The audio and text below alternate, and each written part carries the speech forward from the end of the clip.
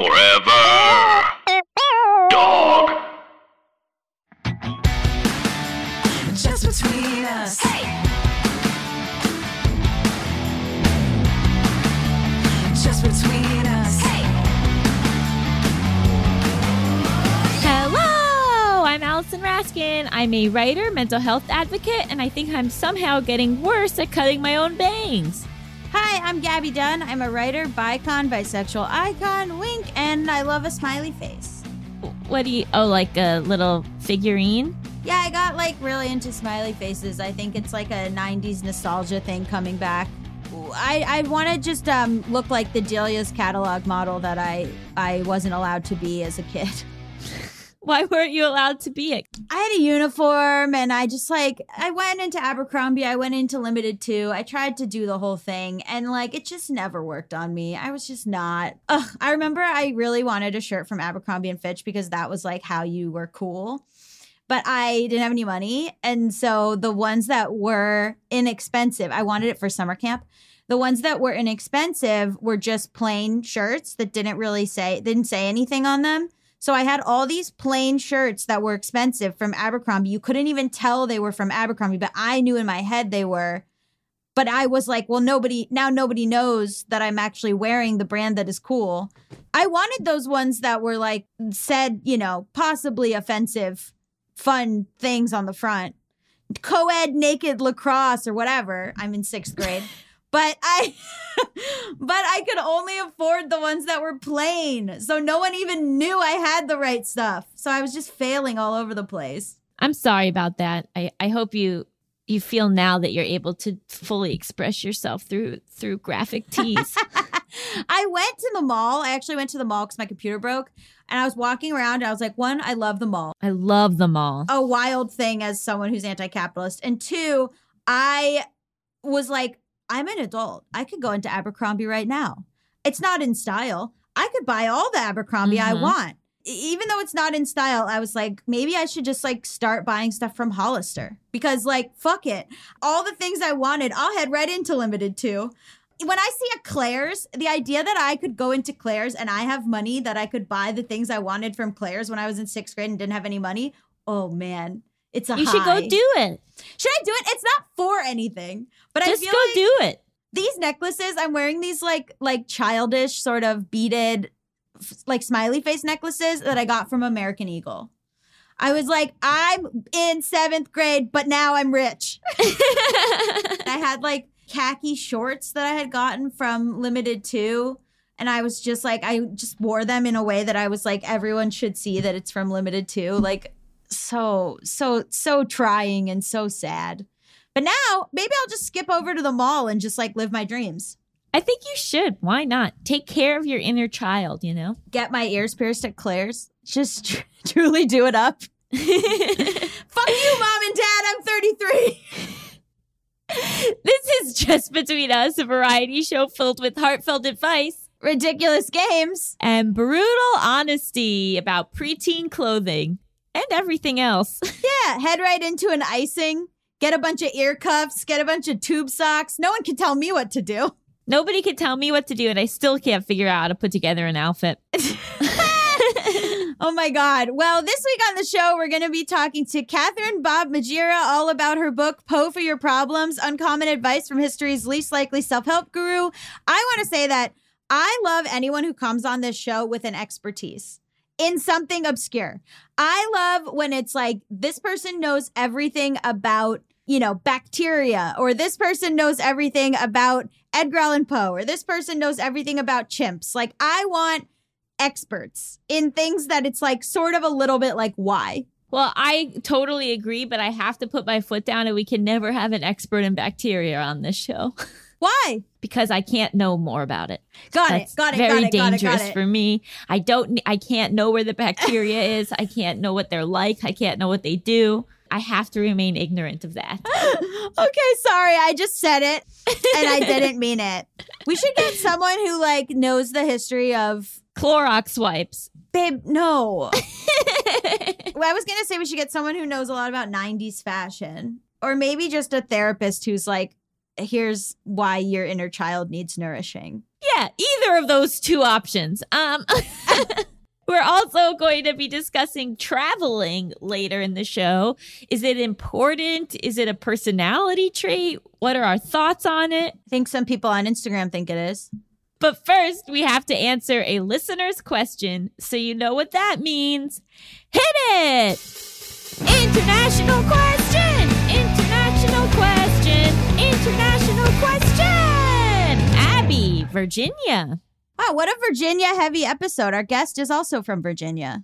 This means something. I'm just not sure what. I don't know what, but keep going. Hey, Gabby and Allison. I'm Abby from Virginia. I love your podcast and listening to you guys so much. I always feel like I relate to both of you, from Gabby's queerness to Allison's mental health awareness. Listening to you guys has helped me through so much and learning about myself. My question today is specifically for Gabby, even though I, Allison, still picked it, so pretty cool. But I would love Allison's advice too on some of the mental health parts of it. I recently got back together with my partner. We had been taking a break due to some mental health issues and just spending time getting ourselves together, but stayed in touch during that time. And I told them that I want to be polyamorous, but I'm not sure what level or what my boundaries are yet.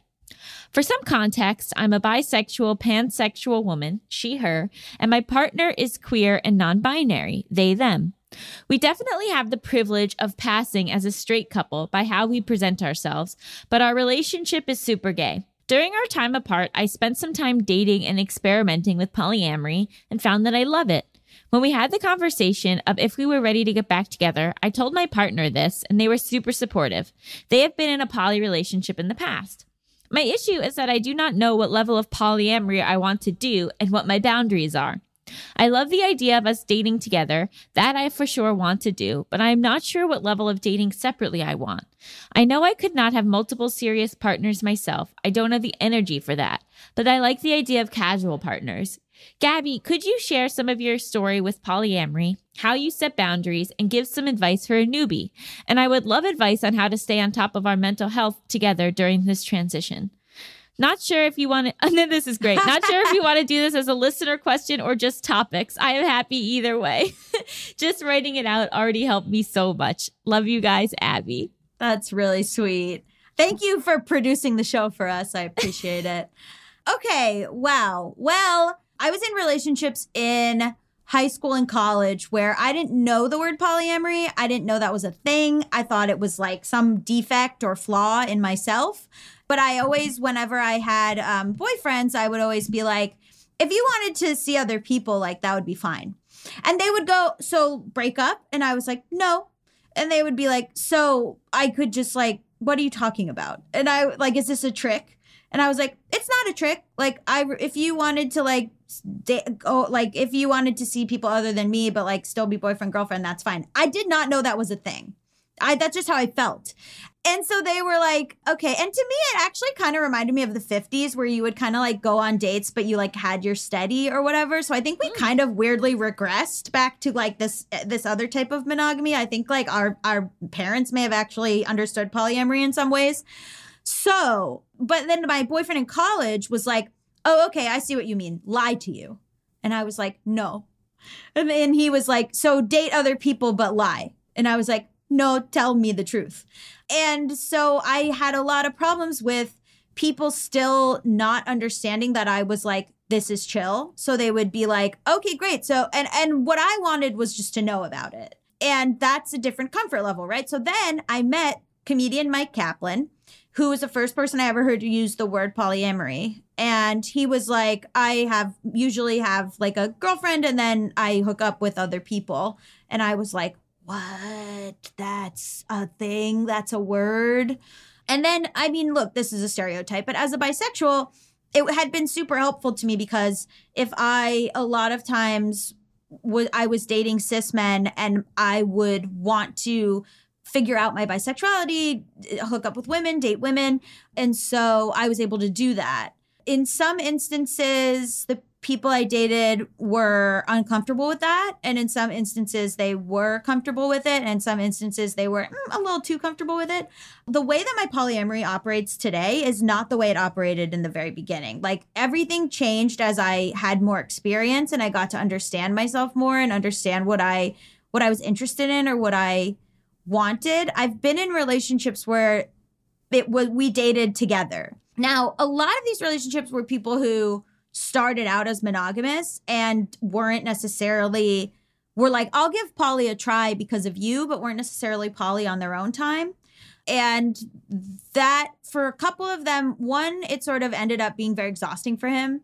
And in one instance, my ex was like in a constant state of turmoil. Like whenever I dated was just like hysterically crying. So obviously not super sexy. Like I would go on dates. That person would be sobbing at home. I'd be like, you know what? I got to go home and deal with this. So I think, people have different levels of comfort and you really have to get into the weeds about it. Like one of my exes and I had a full Google Doc with rules. Like we would fill it out with like different rules that we had for each other. Which was like, like, please use a condom with other people. Please like shower when you get home, like certain, don't hook up with people that I know or things like that, which seems kind of like homework, and it is. And so, I mean, it's changed a lot over time. Like then I dated someone who arguably was perfect for me in a lot of ways because we were exactly the same. We dated and hooked up with other people. There was almost no jealousy. It was a lot of compersion, which is when you feel joy when your partner hooks up with someone else or you feel happy for them. So it's kind of the opposite of jealousy. It could also even be that you're like turned on by them doing it. Whenever we dated other people, it was like, he could just go out and do what he wanted. And I'd be like, that's amazing. I have some movies I want to catch up on. Like it was there was no drama about it. It was super cash. So that's the only person I've ever dated where I think we were like 100% compatible in that regard. But it just changed. Like I've had situations where I've had a boyfriend and a girlfriend, where I've had, multiple girlfriends, like, and it just changes. Like you just trial and error, basically. Like obviously at a certain point, similar to you, Abby from Virginia, was like, this is a lot to have multiple actual partners. This is very stressful. My days are being taken up too much. I have too much. My social calendar is just too full. And so my partner now, we're both, Mal came into it also poly. There's people that I meet up with or I talk to, but I'm like very open and honest. Like my profile on dating apps is like, I am non-monogamous. I have a partner. Please do not talk to me if you are not okay with this. And then we have our own rules. Like we have our own be home by a certain time, or my whole journey. This is, and I'm talking about, this spans a decade. Like it's not something that I figured out in a year or in 2 years. It's taken a long time, and it might completely change multiple times. I mean, there's no set thing where you go, this is my boundary, because things change. Also, like you might think something is fine and then it happens and then you're like, I actually didn't like that. Mm-hmm. But the thing with that is that you can't then jump to like blame your partner, right? You have to like be working on it as something that is within yourself. So if your partner does something that was previously okay, you go, actually, that didn't really feel that good to me. You have to approach it with them in the conversation by being like, hey, like, I know this was okay and you absolutely didn't do anything wrong. I just realized now that I don't really like it. And it's tough. Like I have friends who are poly who they believed it would be fine if the person dated someone else. And then like, they got into a second relationship and the first person was like, I actually, now seeing this in practice, I don't feel good about it. And that person had to dump the second person. Yeah, I guess that's my question. Like if your partner does something and then you realize that you don't like it, like, is it the expectation that that partner would then change the rules of what you'd already agreed on? Like how? It's tough. It's tough. You have to talk about it. And it could be a case of like, I just feel weird about this and I need you to reassure me, or I just feel weird about this and like we need to like talk it out.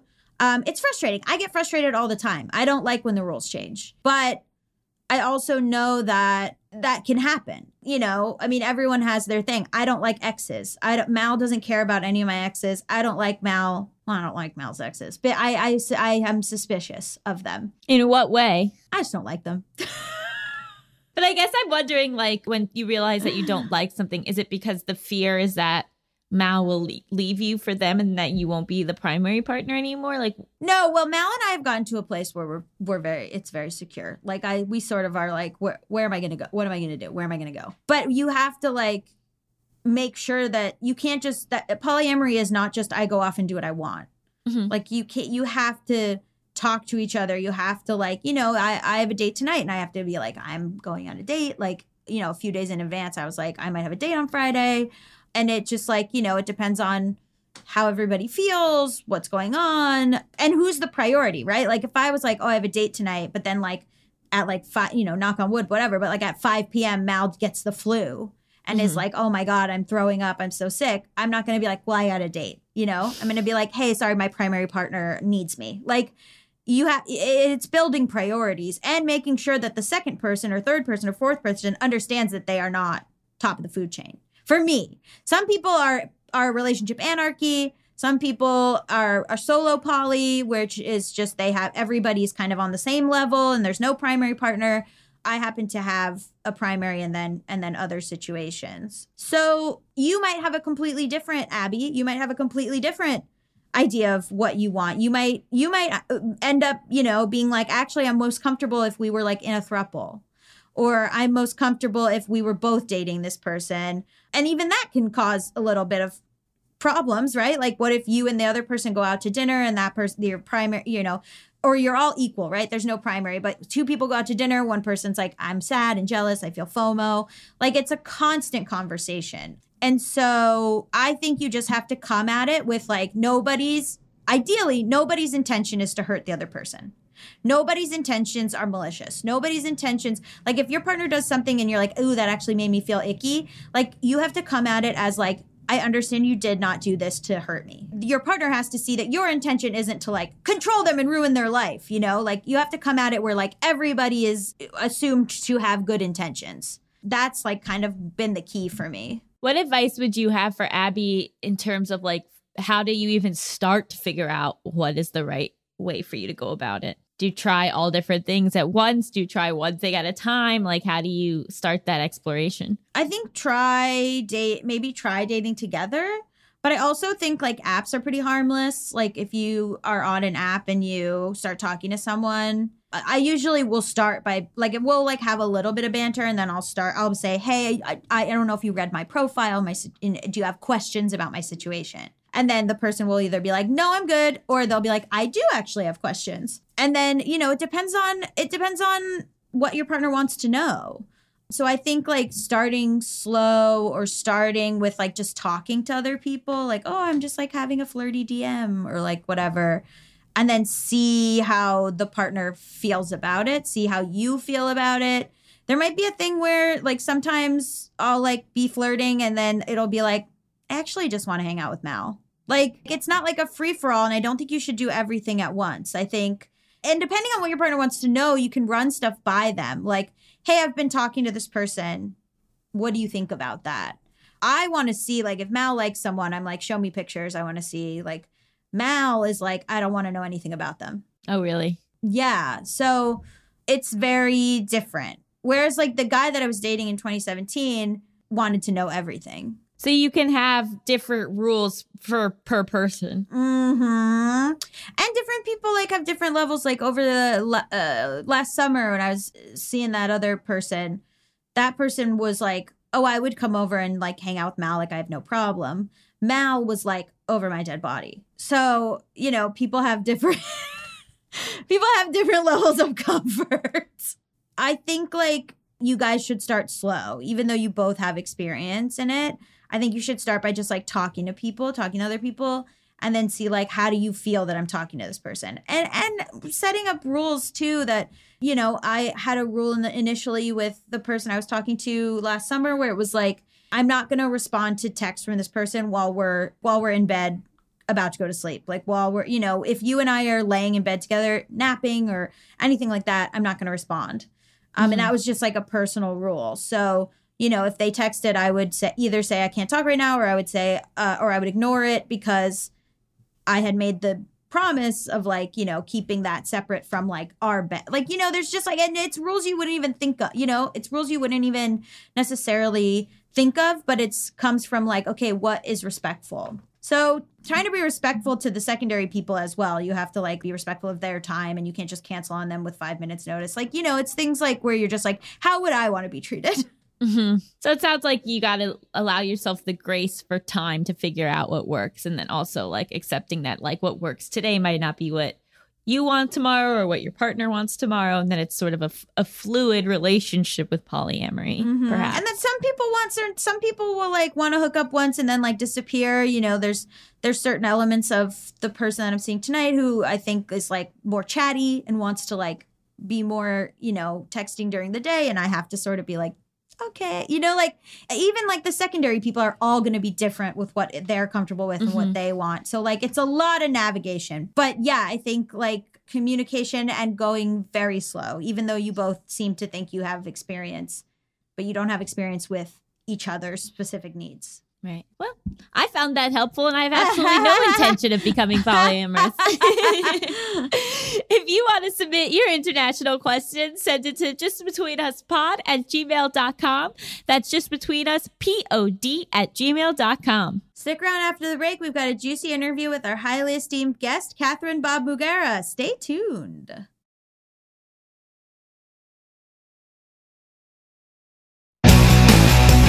Just between us. Welcome back to Just Between Us. It's time for the juiciest, most scandalous, controversial segment known to all of podcasting, Tough Questions. This week on the show, we're asking Catherine Bob Mugera some tough questions about her book, Poe for Your Problems, uncommon advice from history's least likely self-help guru. Catherine is a writer and journalist who has contributed to basically every place. And so we wanted to talk to you about Edgar Allan Poe. Awesome. I'm so glad to be here. So what drew you to Poe? Well, we're from the same place. So he grew up in Richmond, Virginia, and so did I. And I encountered him as a child, like so many do. I heard The Raven in school, and I read his stories when I was in elementary school, just scaring the shit out of myself. And then as an adult, this was about 5 years ago. So I've always had chronic depression, but it was late 2016, and maybe you guys can remember how it felt the world was going dark. And I just fell into the worst episode I've ever had. And over a couple of weeks, I got really into reading Poe again for the first time since I was a kid. He wasn't someone I had even thought about through, undergrad and graduate school, even as I was studying English literature. But I picked him back up and I suddenly had this different experience where I realized his stories were metaphors for depression, anxiety, and despair. And they were moving because of that. And then I started digging into his life because there are so many Poe biographies and the field is so controversial and disputed that I got drawn into that too. And it all kind of pulled me out of myself. And then, so one night I'm having a beer with a friend of mine and I say, "This is so strange, but Poe is cheering me up." And he said, "That sounds like a book." And I kind of joked back. I was like, "Oh yeah, I'll write a book about reading Poe for self-help and call it How to Say Never More to Your Problems." And I wrote it down on a napkin. And so here we are a couple of years later. I love all things that start by writing it down on a napkin. Yes, a cocktail napkin. So what is the typical view that people have of Poe, and how is that a little bit skewed? Yeah, we kind of have a real one-dimensional association with him.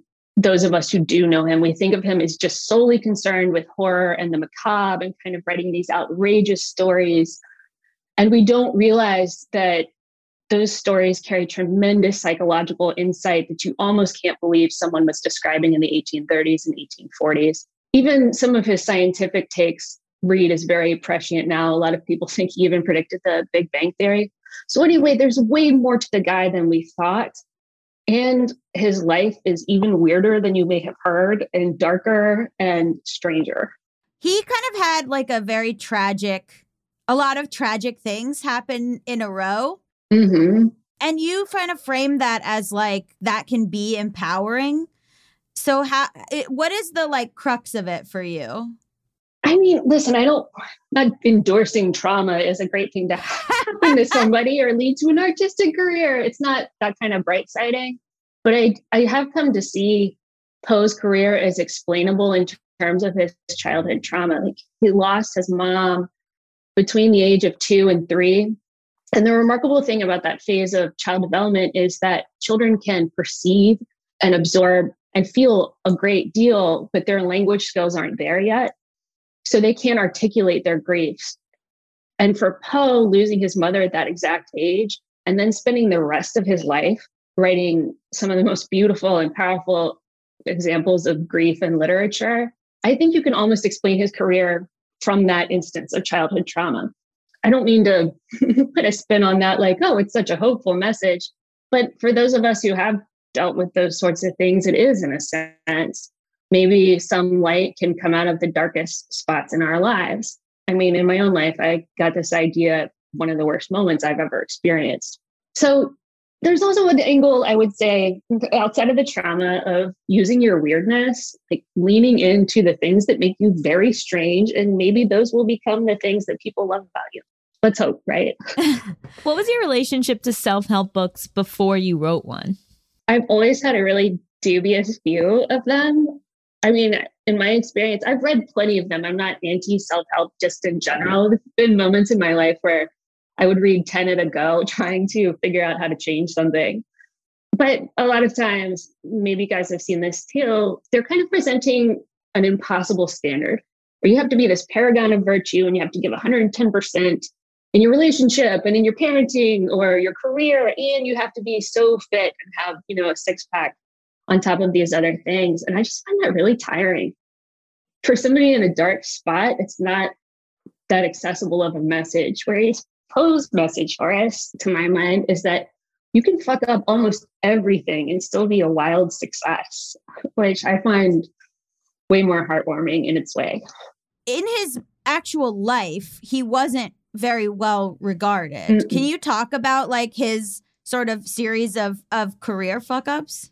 Yeah. So in addition to the arguable mental health problems, he also just kind of had an impossible personality. He was convinced of his own superiority and he couldn't get along with coworkers or bosses. So really from the earliest jobs he ever had, like the first one at the Southern Literary Messenger, he talked his way into an editorship. He screwed that up within 2 years by writing vitriolic criticism of other writers that was basically an early form of internet trolling. What? What do you mean? What do you mean? Okay, so he was writing in the 1830s were a chaotic information age, a lot like ours. There was this tech breakthrough that had led to this boom in publishing. And yet the journalism industry was incredibly unstable with like things coming and going very quickly, just like our own age. And Poe's strategy for getting attention amidst this chaos was, I'm going to say the meanest possible shit about your novel, and that will bring attention to me, just in the same way that trolls work now, where they're trying to provoke reactions. He would write these vitriolic articles and then get into fights with other editors and as a strategy for increasing subscriptions to the magazines he was working for and to just making a name for himself. I'm not saying I totally endorse that behavior, but the fact that you can identify it in the 1830s, like even his colleagues would say he's striving to gain notoriety by the loudness of his abuse. It's a perfect description of trolling now.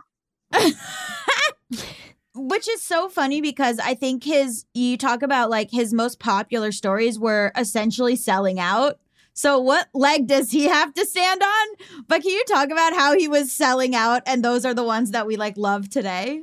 Yeah, there's a total teapot kettle issue here which makes me love him more because he was a total hypocrite about these things too. So in his day, magazines and newspapers loved these sensational Gothic stories, and Poe leaned right into that. They were the easier sell. He didn't want to do that. He had wanted to spend his whole life writing really pretentious, moony poetry, but he couldn't afford to. So he started writing these Gothic stories for the market, and yet he put his own spin on them. So it was, in a way, a brilliant market adaptation, which allowed him to eke out a living. At the same time, he put his own stamp on these things and did kind of insist on his own vision. But yeah, it was totally a sellout. Like The Raven, like wasn't even something that he particularly enjoyed. I mean, he thought it was brilliant, but he told friends, like, I just wrote that to get famous. And it worked. It did make him a celebrity almost overnight. It was a pop hit. You know what I mean? Like, it was his one hit single. Wow. When you're thinking about people reading this book, like what are the main takeaways from the way that Poe lived his life that you think could be helpful for people to incorporate into their own? Well, I think you can insist on your own vision and bring your unique weirdness to your work, like whatever kind of work you're doing. And that can be the thing that becomes memorable about you. Also, during his lifetime, Poe made almost no money off these contributions to magazines just because of the IP law at the time, which is actually not that different from our IP law now, where giant tech companies absorb all the revenue from people uploading videos to YouTube or whatever. Anyway, financial success may be no indicator of your being a world-changing genius or not. I think it shows that you can use the darkest stuff from your life in your work, and then that can speak to millions of people across multiple decades after your death. And one thing I find really hopeful about him too is, I mean, I've just mentioned like how he talks so much shit himself, but also he was horribly maligned, as a lot of people know. Even his obituary was a complete hit job. And after his death, people just piled on, kind of because he had been a troll in his life. I mean, the knives came out when he died. People said he'd been possessed by the devil. They accused him of various sex crimes, which not, credible accusations from men, other critics, that is. So they accused him of all manner of things, and yet this worked to his advantage. So maybe the lesson for us is you can be horribly maligned and talked about and gossiped about and an absolute outcast, and yet it can work for you. One of my absolute favorite things is other writers shitting on other writers in the past, because I feel like nowadays, and I related to the book a lot, I read it, and I feel like nowadays there's this thing of like everyone has to sort of, in the public eye, to sort of be kind to each other, and like you can't say like I find this other book to be shit if you're like in the same sphere. And then like in the back of the book, it's like Mark Twain being like fuck this guy, and like W.H. Auden being like fuck this guy, and like all these people, and the insults are, can you talk about like the insults are so smart and biting, and you can tell that they're just by other writers. Can you talk about some of like the best ones? Okay, my absolute favorite is from W.H. Auden, which a lot of you will know is absolutely brilliant poet in his own right. And he said Poe's love life was confined to crying in laps, which is one of the worst things I can possibly think of. A university president said he wrote like a man not accustomed to paying his debts. Oh, wow. There was one that was like, he was brilliant in the way that someone before puberty is brilliant. Like, just like... Yeah, T.S. Eliot saying that. T.S. Eliot! Oh, yeah. It's so funny. I love it because it makes my criticisms of other people's work feel like this isn't mean. This is like a history, you know? Yeah, like kind of almost like a roast where it's both loving and also extremely pointed. So literally people are being like, he's the worst writer ever. He's like, oh, this one I loved. The poet of unripe boys and unsound men. Like, put that in your bio. The funny thing is, like, in a way you could say that Poe was being attacked precisely because of his success.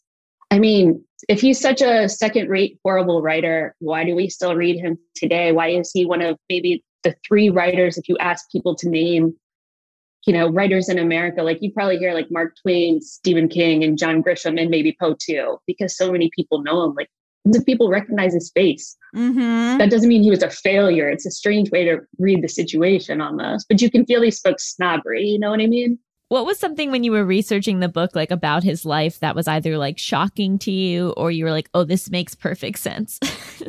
So, okay. He had a mommy complex like no other. The put down about crying in laps lands really close to the truth.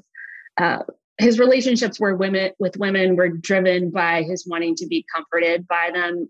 I thought relatively clear to me that he wasn't necessarily trying to have sex with people. He more like wanted them to take care of him and pet his hair. So anyway, when he was an editor in New York in 1845 and The Raven came out, he became the celebrity overnight. And he was married, but his wife was very ill, and he started to get a lot of attention from women at parties and even through his editor job at the time.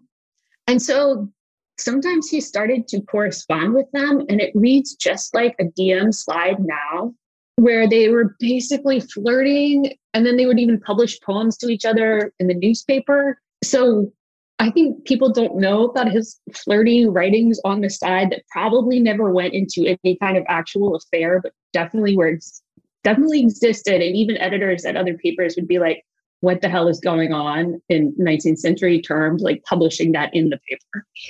They would write basically like their sexts to each other, like publish it in the paper for the other one to read. Yes. And it was so transparent too. Like she would write, one of them, Frances, would write poems like to EAP, as if that were some kind of disguise. And he did the exact same thing, like writing to the initials. So you're just like, guys, everyone sees what's going on here. You're not hiding from anybody. It's like if you've ever observed somebody flirting on Twitter. Yeah. Or it's like celebrities like being, posting with, it's like going Instagram official with someone. Yeah, exactly. It's funny how transparent that behavior is 170 years later. I kind of love it. Oh, I mean, his wife was dying, but still. Can we do a rundown of like the other thing that people say about him, which is like he married his 13-year-old cousin. So let's break that down. Yeah, there's a lot to unpack there. So she was 13 years old. He was in his late 20s. So it wasn't the case that they were both teenagers. And she was his first cousin. He'd even lived in the house where she grew up. The reason I kind of have come to understand something about it is, it was not true that in the 1830s, girls routinely got married at that age.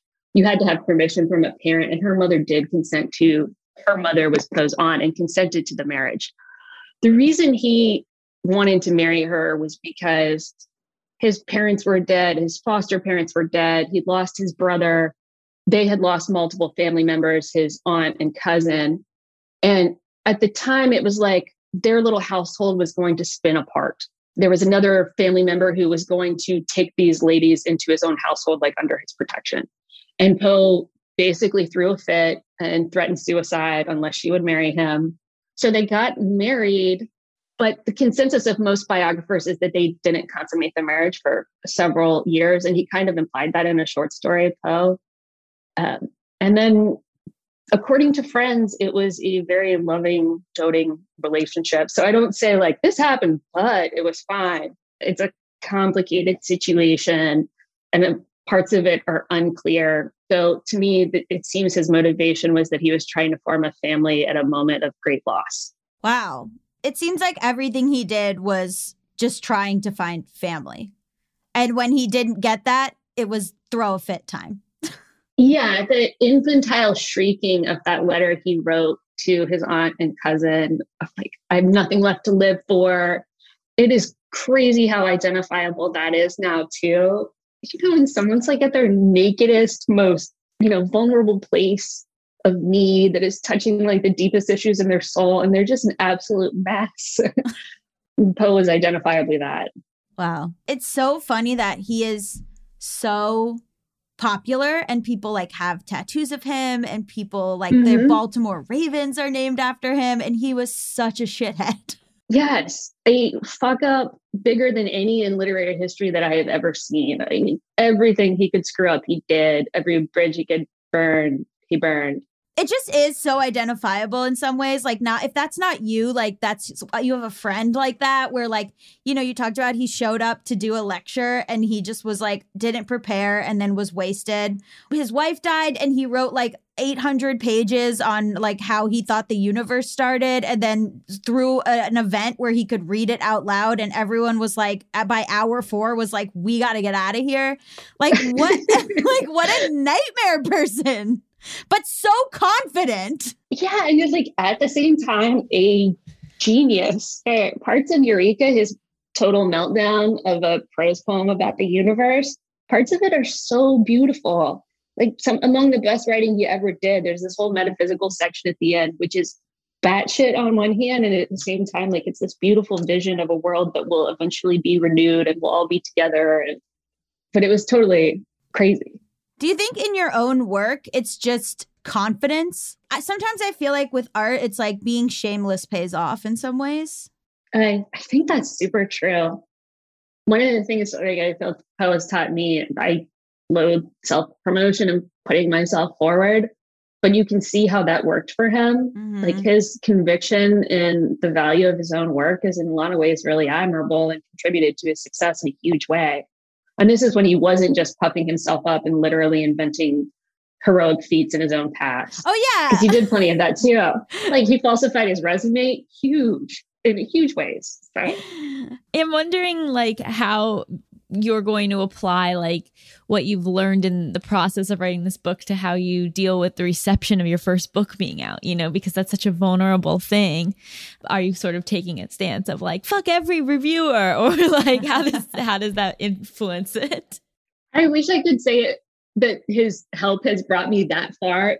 I maybe got half the way there. Like I can stick my neck out at all and deal with what comes, or at least try to face it without crawling under my desk, because it can work for you to do this sort of thing. Yeah, I wish I had the courage.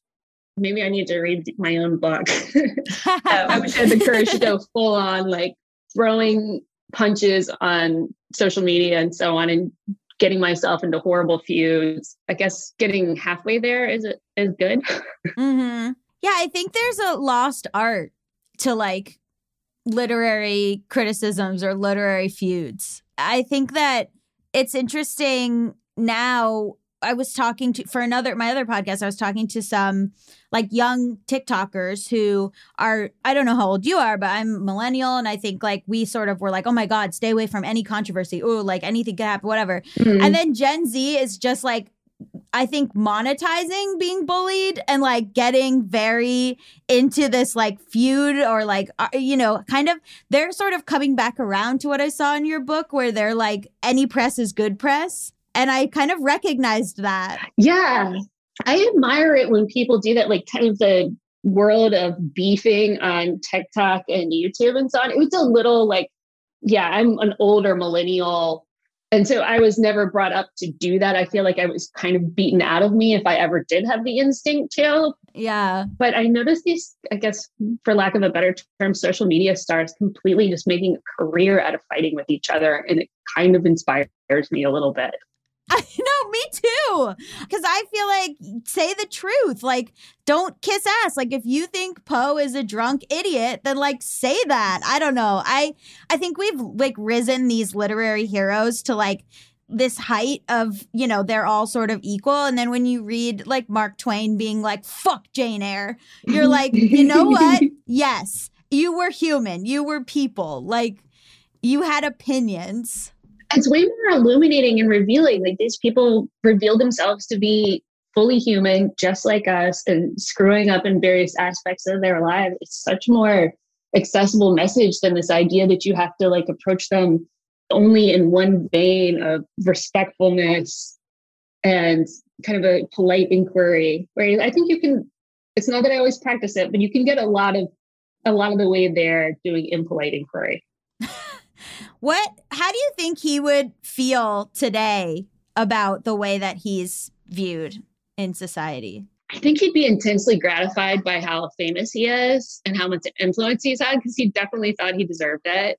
He was kind of a snob about venues and genres and so on. He might not like how popular the culture is around a lot of his work, to the fact that, you know, Britney Spears had a Dream Within a Dream tour.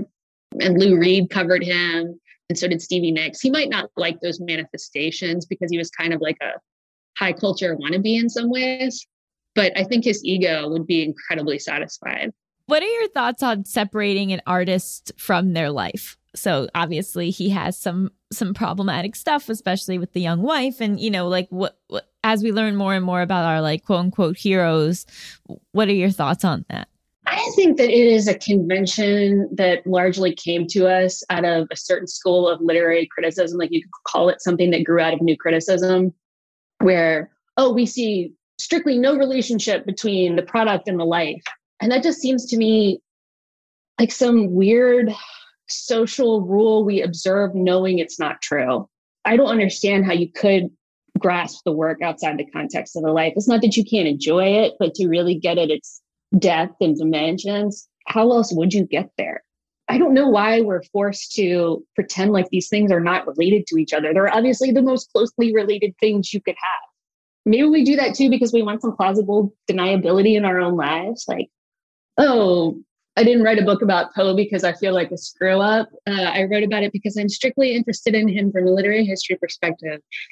You know what I mean? That's obviously not true.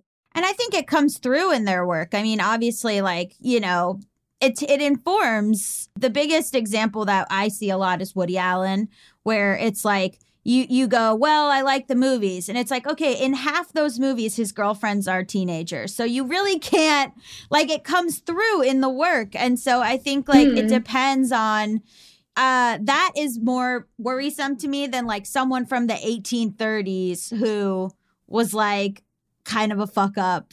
And I think, like, context and, like, the way it manifests in their work, and also, like, I'm not like here to be like, cancel Edgar Allan Poe. Like, I just don't think that allows us to engage with, like, what he contributed to the world in his art. But I think in a more modern sense, it does make sense. But yeah, I think it's afforded a lot of times to certain types of people, like white guys or whatever. Right. And then, like, you know, his contemporaries at the time who maybe were not white guys, maybe weren't, like, risen to the same sort of, like, oh, well, he's just quirky. Yeah, I agree with all of that. This issues in Poe's life, I can't even say that I've taken a settled view of them after all this time. Like, I don't know that it's possible to take a settled view, or it would be appropriate to take a settled view of something like marrying a 13-year-old. I have my ideas about it and what I've come to think, but I would never say I'm absolutely certain I know what was going on there. I mean, there'd be more than one reason to cancel Poe if you wanted to. He's such a large institution now. His cultural influence is so vast that I don't even know how you would. To the point where, you know, he has 4 million Facebook fans, and his work is constantly brilliantly reimagined by diverse filmmakers from Romero to Peele, plus all this other influence that it's almost even hard to track. Like, scholars generally agree that he has had more influence on Spanish language literature than any other American author in history, which is a strange thing given some of his, you know, stances. So I don't know how you make peace with that. It just depends on how much it matters to you, but I think broad strokes is not the way to go, especially with, and I say that about, like, old. I mean, look, Hamilton, we made a whole musical of Hamilton, and Hamilton owned slaves. Like, what are we, you know what I mean? Like, I feel like it's way more complicated than people give it credit for, or want to engage with, especially with literary criticism. Yeah, I question myself on this. I'm like, am I just lionizing another white dude? But he was so strange and so unfortunate in his life that I think there's some mitigation there. Yeah. And what he's come to mean to people. Right. I think the weirdos of the world have felt very seen and comforted. Yeah, that's putting it really well. It's an interesting concept because of to have him as like a figure in the self-help world, because do you think that he was miserable his whole life? I think he was miserable for lots of parts of it. I mean, in a way, that's kind of the message. Through everything he experienced, he kept going, and he produced reams of work, 2,500 pages in the Library of America editions, despite everything that he went through. And that's not to make like some claim that we should all be productive no matter what, but the sheer fact that he could do that is crazy and inspiring to me. Yeah. I always wonder about the difference between like my productivity and my internal world, you know, and like which holds more value in a way. Yeah, it's a super big question, one I'm interested in myself.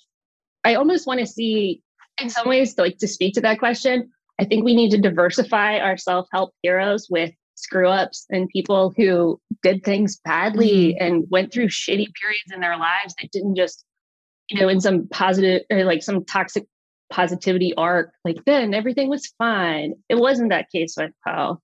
He had moments of happiness, but his life overall was incredibly difficult. Yeah. And that's true for a lot of us. You know what I mean? Yeah, definitely. There can be pockets of beauty and brilliance throughout it, despite the hardship. Yeah, I like that. I agree. Would you like to play a game show? I would love to. Yeah. Okay, great. So this game is called Hypotheticals. You and Gabby are my contestants. I'm going to give you a series of hypothetical situations.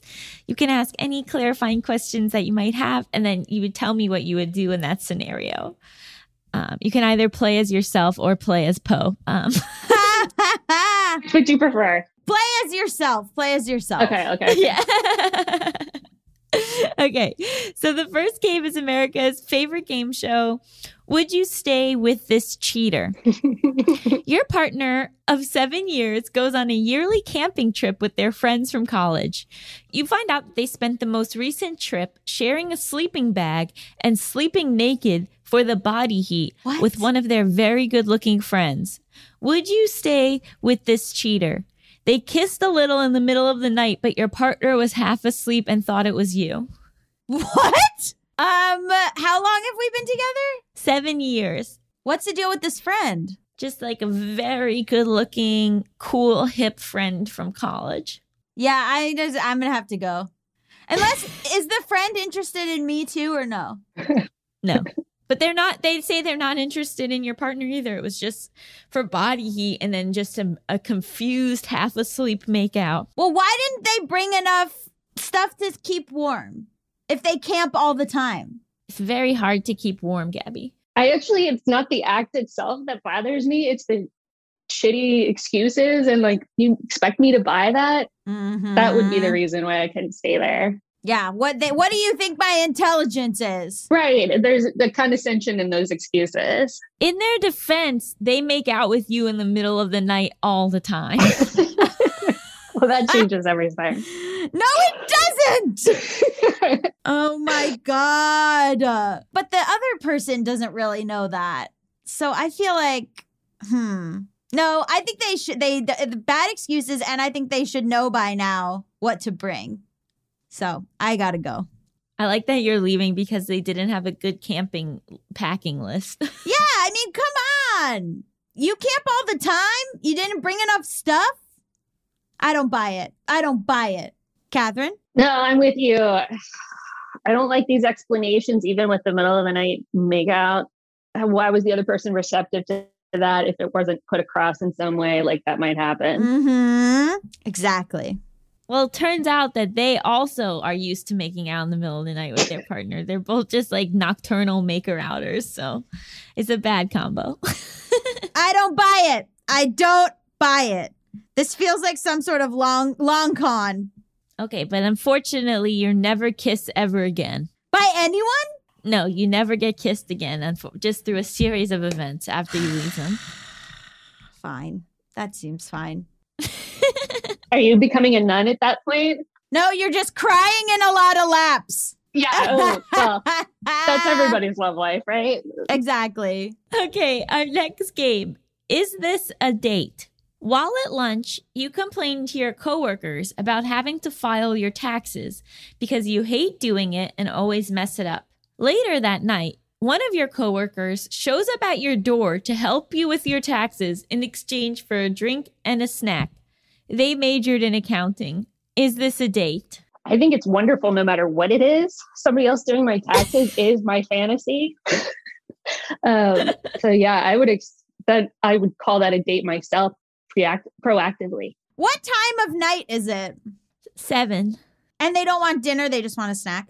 Yeah, because they thought it'd be too presumptuous to require dinner, so they just would like a drink and a snack. I didn't know they were coming? No, it was a surprise.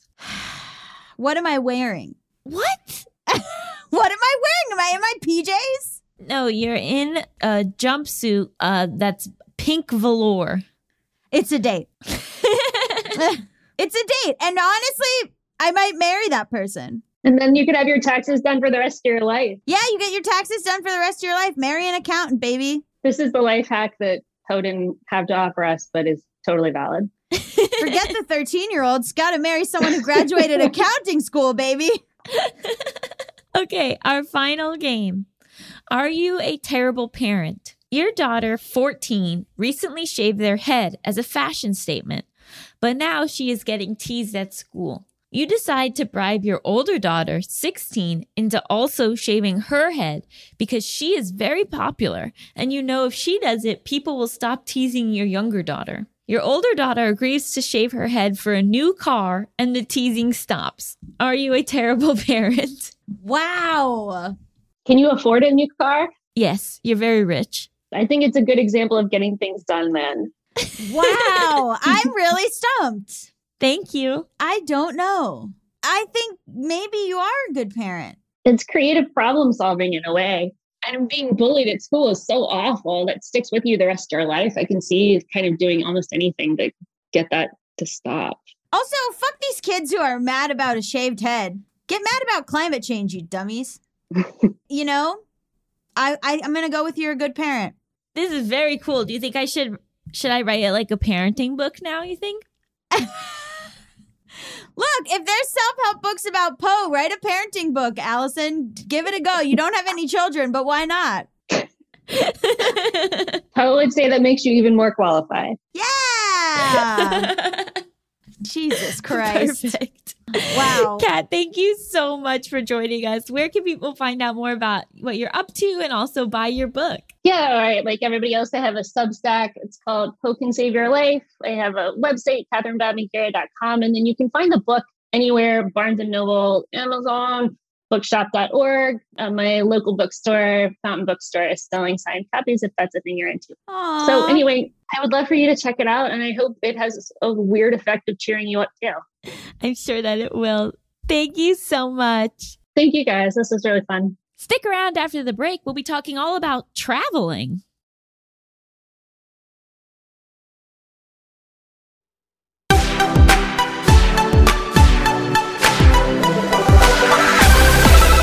Welcome back to Just Between Us. It's time for topics. XXXXXXX, baby. Baby. Hello. Traveling. Okay, so here's the thing. Some people obviously make traveling their entire personality. I'm a little jealous of those people sometimes because I feel like they know something I don't. Like they're more organized or they're like better at planning or something. They've also, I guess, figured out how to like manage money in a way that I don't know how to do. Yeah. Like nomadic people, like people who are like, oh, I have like my, studio apartment, but I'm mostly just like going around Europe or whatever. Who are those people? And how do I become one? See, that's the thing is like I traveled a good amount growing up. Like my parents did a really great job of like having like great family vacations and I got to like go to different countries and it was like amazing. But then as an adult, like I haven't traveled as much. And sometimes I'm like, is it strange that I don't care that much? Like You don't? Well, I do and I don't. Like I would love to go places, sure. But it's also like, it's not like top of my list priority wise. And so, and maybe part of that is that like I have to travel to New York quite often to see my parents. So like just like I am on a plane often, but I'm just going home. You know what I mean? Yeah. Also, I guess we go to Mexico once a year. So But you go to the same place every time. that's what I mean. And so part of me has been like, is this some personality flaw that I have that I'm not like planning these elaborate trips to like Norway or Australia? And like, am I missing out on some like experience by not traveling more? Or is that just like something I've been taught to believe that isn't true? I don't think it's a flaw. It's different personality traits. I mean, I had trips planned and then the pandemic happened. So that sucked. Yeah. But that super sucked. I was going to go, me and Mal had this whole thing for my birthday and then the pandemic happened and I didn't get to go. So we had to cancel it and we never went. And then every like 5 days or so, Mal and I will be like, remember when we were supposed to be in Cabo? And then we're like sad about it. There's so many things on my bucket list of travel that I want to do. I'm like so scared of like not budgeting correctly for it. Like I really want to go to New Zealand. I really want to go. I've never been to Asia. I want to go to Tokyo is top of my list. Like I have all these places that I want to go to. So a producer that I'm working with just went to Iceland and was sending me pictures. And I was like, oh, and he was like, I saw things that I'll never see again in my life. And like, it was so cool. Like what? Glaciers and stuff. And I was like, oh man, like I feel like the world is so big and I've only seen such a small part of it. Yeah. And I like am like, what is the point of the world being so big if I'm not gonna like go and see like even like different cultures, like how to, you know, in Cheyenne used to go to Amsterdam all the time for work.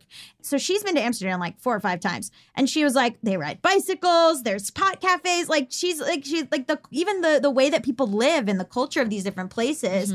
I'm like, oh, like I definitely had a bad travel experience. I would say I went to Paris in a manic episode in 2012. You can read all about it in my book, Bad with Money. But even in my sort of like complete psychotic break, I loved the seeing all the landmarks, and I went to Versailles and I got to see the castle and, you know, all this stuff that the palace or whatever, you know, I got to see all this stuff. I feel bad that I didn't prioritize travel in college, because Emerson had a program where you could literally go to the Netherlands for an entire semester. And I'm a workaholic, and I chose to stay and intern at the Globe, which I don't regret. But also part of me is like, you were like 20. Like, it doesn't matter. It wouldn't have mattered another 6 months working at the Globe. But in my head, it really did. But I didn't take advantage of the ability to just like pay my same tuition and live in the Netherlands. Like, I regret that. I wish I had done it. Yeah, I feel like conflicted about it because it can be so expensive. And so it's like, do I prioritize this thing? And like, you know, also with my OCD, like I can't stay at hostels. Like I have to stay at a certain level of a place that is expensive, so I don't feel like unsafe in my own body. Yeah. And so like, you know, when I think about it, like there is, I think I have like a lot of things, you know, like the idea of like going on a trip and changing hotel rooms every 3 nights. Like there is some stuff that is like anxiety producing for me about that, and like packing, repacking, you know, and like, and so I think it is like this thing I just haven't had a big trip in a while. And so I think it would be like kind of a good thing to like to do and push myself towards. But then I also feel like all the time I'm like, where do I want to go? And I don't have like one clear top of my list place, which like makes it harder. And like we had thought of going to Costa Rica for our honeymoon, but you know, then he left. So now it's like, do I still want to go to Costa Rica? You could be in Costa Rica right now. But like John and I were talking about Berlin. Okay, yes. That feels like a city that would be really cool to see, that like is artsy. I have this fear of like planning anything that's too far in advance. When I was in my psychotic episode, I went to Belgium and France and Madrid. And I was, because of COVID now, I could never do what I did. I mean, I stayed with different people. I was staying with strangers. I like, you know, roamed around and did all this stuff. That was in 2012. With COVID, I could not, the way that I went about that trip, I could not do that now. Yeah. And when will I be able to do that again? I know. So that's a whole other element of it. Is like, is it safe to do it? When will it be safe to do? Yeah. But I feel like I kind of need to just like maybe, I mean, it's hard also because I'm in school, right? So I don't have a lot of like free times in the year where I know that I have time off. But part of me is like, should I just push myself to like make a commitment, book a trip, and then like have that to look forward to? Because I think one of the greatest things about traveling isn't even the traveling itself, but the having something to look forward to. Yeah. You know, like the 6 months before a big trip being like, oh, well, I'm going to Italy, so, you know, fuck all you people. I want to go to Italy very badly. That was the last major trip I did. I think it was like 2014. I went with one of my college friends, and that was my first time ever traveling internationally. Like, I guess I did my tennis teen tour, but like without my parents. Oh my God. You know, my tennis teen tour where we played tennis in Spain and France, which was very normal. Wow. We didn't do a lot of international travel when I was a kid. My parents, we went to France because with May, my grandmother who's from there, allegedly. And my parents, I remember when Cheyenne and I were like, maybe like 8 and 4, whenever my mom was turning 40 for her birthday, my parents went to Italy by themselves for like 2 weeks and just like left us with like, I think like Grandma Lee or something.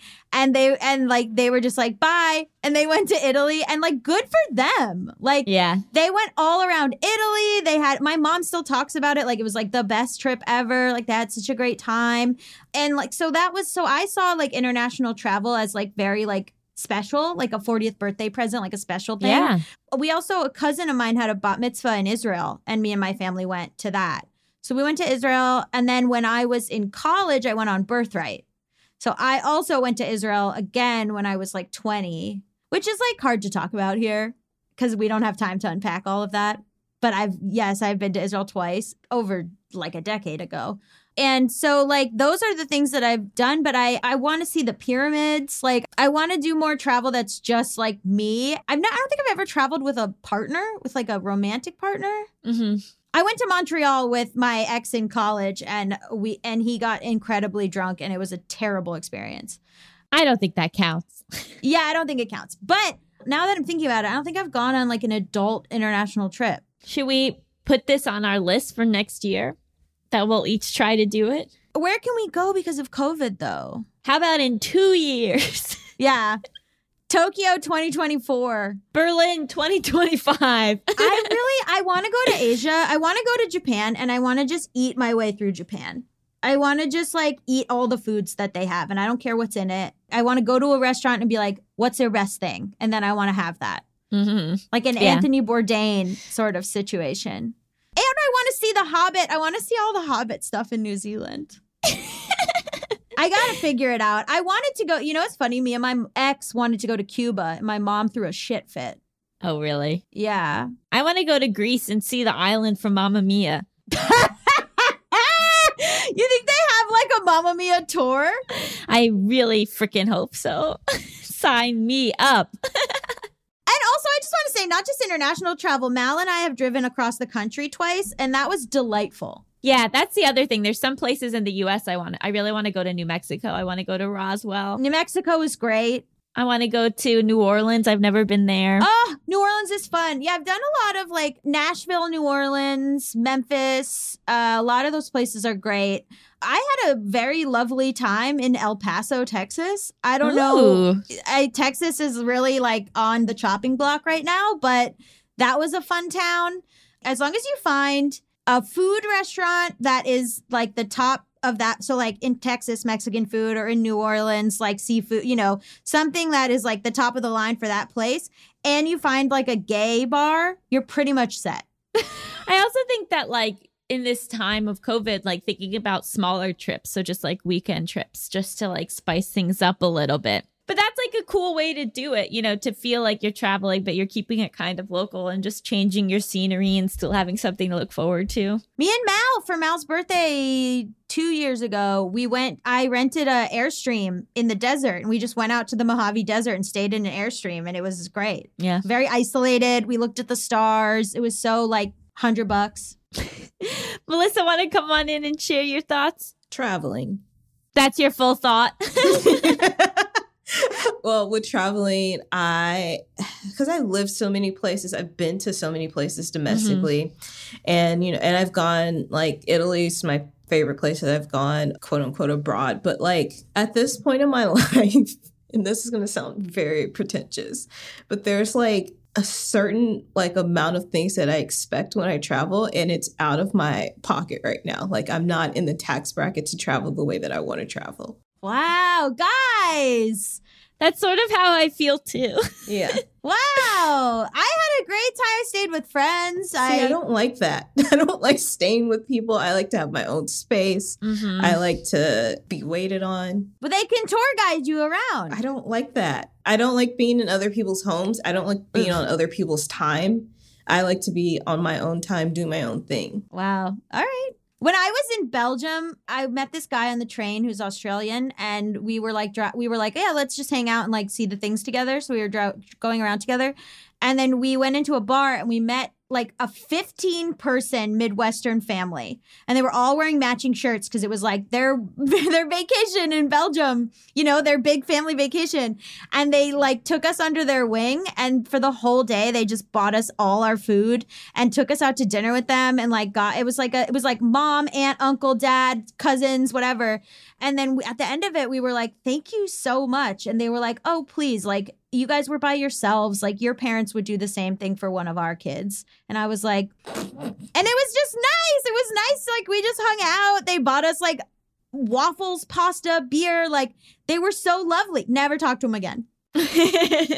For me, that would be my worst nightmare, being stuck with people from like someplace I've lived. And I know for you, that didn't feel like it was stuck. You were stuck, like you were having a good time. But for me, I wouldn't like it. Yeah, I never talked to that guy from Australia ever again. I found a photo of us on my computer and I was like, oh my God, Ben.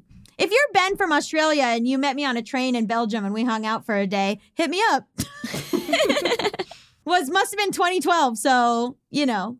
Almost 10 years ago. I feel like I've forgotten what it's like to travel. So now I kind of want to do it.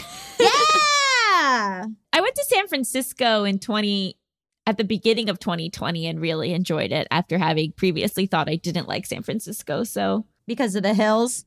You just have a fear of hills. Yeah, I'm just terrified of hills. What do we rate this episode? I rated 11 out of 10 timeshares, baby. I'll rate it 22 out of 17 difficult personalities. I'll rate it 30 out of 10 justice for Abercrombie. Abercrombie's back, and I will die on this hill. I've spent in the last couple months, a lot of money at Abercrombie. And does it still smell good in there? I don't know. I don't physically go anywhere. I haven't in years. So pandemic or not. They have such cute clothes now that all my summer clothes are from Abercrombie. Wow, really? Yes. And it's very inclusive too. Really? Yeah. They have like very short to like tall and plus size curvy. We are not sponsored by Abercrombie, but if Abercrombie wants to come on and please. I would like to be. That's a big pivot. That company did not used to be inclusive. I mean, they fired like everyone and then rebranded completely. They're very different I'll DM now. them. When this episode comes out, I'll DM it to them and be like, do you guys want to give us money? Great. I'll have a picture of me posted in full Abercrombie. Okay, well, thank you to Catherine Bob Magera for being our guest. Just Between Us is a Forever Dog production hosted by me, Allison Raskin. And me, Gabby Dunn. Produced by Melissa D. Montz, Abercrombie & Fitch's newest model. Executive produced by Brett Boehm, Joe Cilio, and Alex Ramsey. Brendan Burns composed our killer theme music. To listen to this podcast ad-free, sign up for Forever Dog Plus at foreverdogpodcast.com/plus. And check out video clips of our podcast on YouTube at youtube.com/foreverdogteam or on our own YouTube channel, youtube.com/justbetweenusshow. Make sure to follow us on Twitter, Instagram, and Facebook at Forever Dog Team to keep up with all the latest Forever Dog news. Also, please leave us a review on Apple Podcasts. I know you are just forgetting or you are like, oh, I meant to do it and I didn't do it. Please leave us a 5-star review. It really helps the show. Also, I heard that you should be promoting your Patreon on your podcast. So Allison has a Patreon for Emotional Support Lady. So go do that. So I had a meeting with the people from Patreon and they told me to do that. So okay, thank you. Bye. Forever